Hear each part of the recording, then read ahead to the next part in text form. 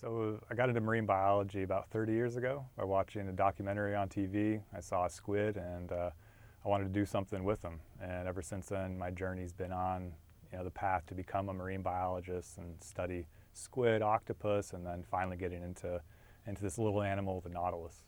The nautilus is, I like to call them a mysterious, well-known animal because I think many of us know of their shell and their design and math and nature, but their most closest relatives are octopus, squid, and cuttlefish. That's who they're related to. And think of them as a soft octopus and a big shell. So they have a big external shell that they use for protection, which has been good for millions and millions of years, but now it's one of the reasons why they're declining because people are starting to see that shell and want it.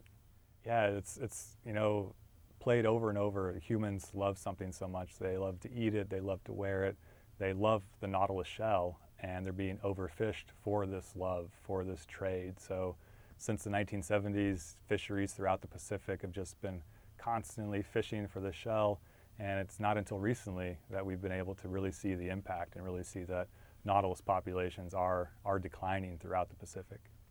So if nautiluses disappear, it's an indicator of something bigger going on. They're not an apex predator like a shark. They're one of the scavengers of the sea, and scavengers are important because they bring that energy that winds up at the bottom of the ocean back up into the food chain.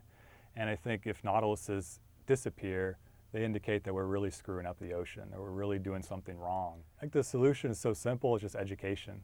When we started studying nautilus conservation-wise, 2011, many folks didn't know what the animal looked like. And just over time, we're doing work in the Pacific, we're doing work in schools back in the US and other countries, just educating anybody from 3 years old to 90 years old that there's an animal that's disappearing just because of human greed, and it's kind of disappearing without anybody knowing. So just telling the nautilus story, telling them something about it is going to be the key.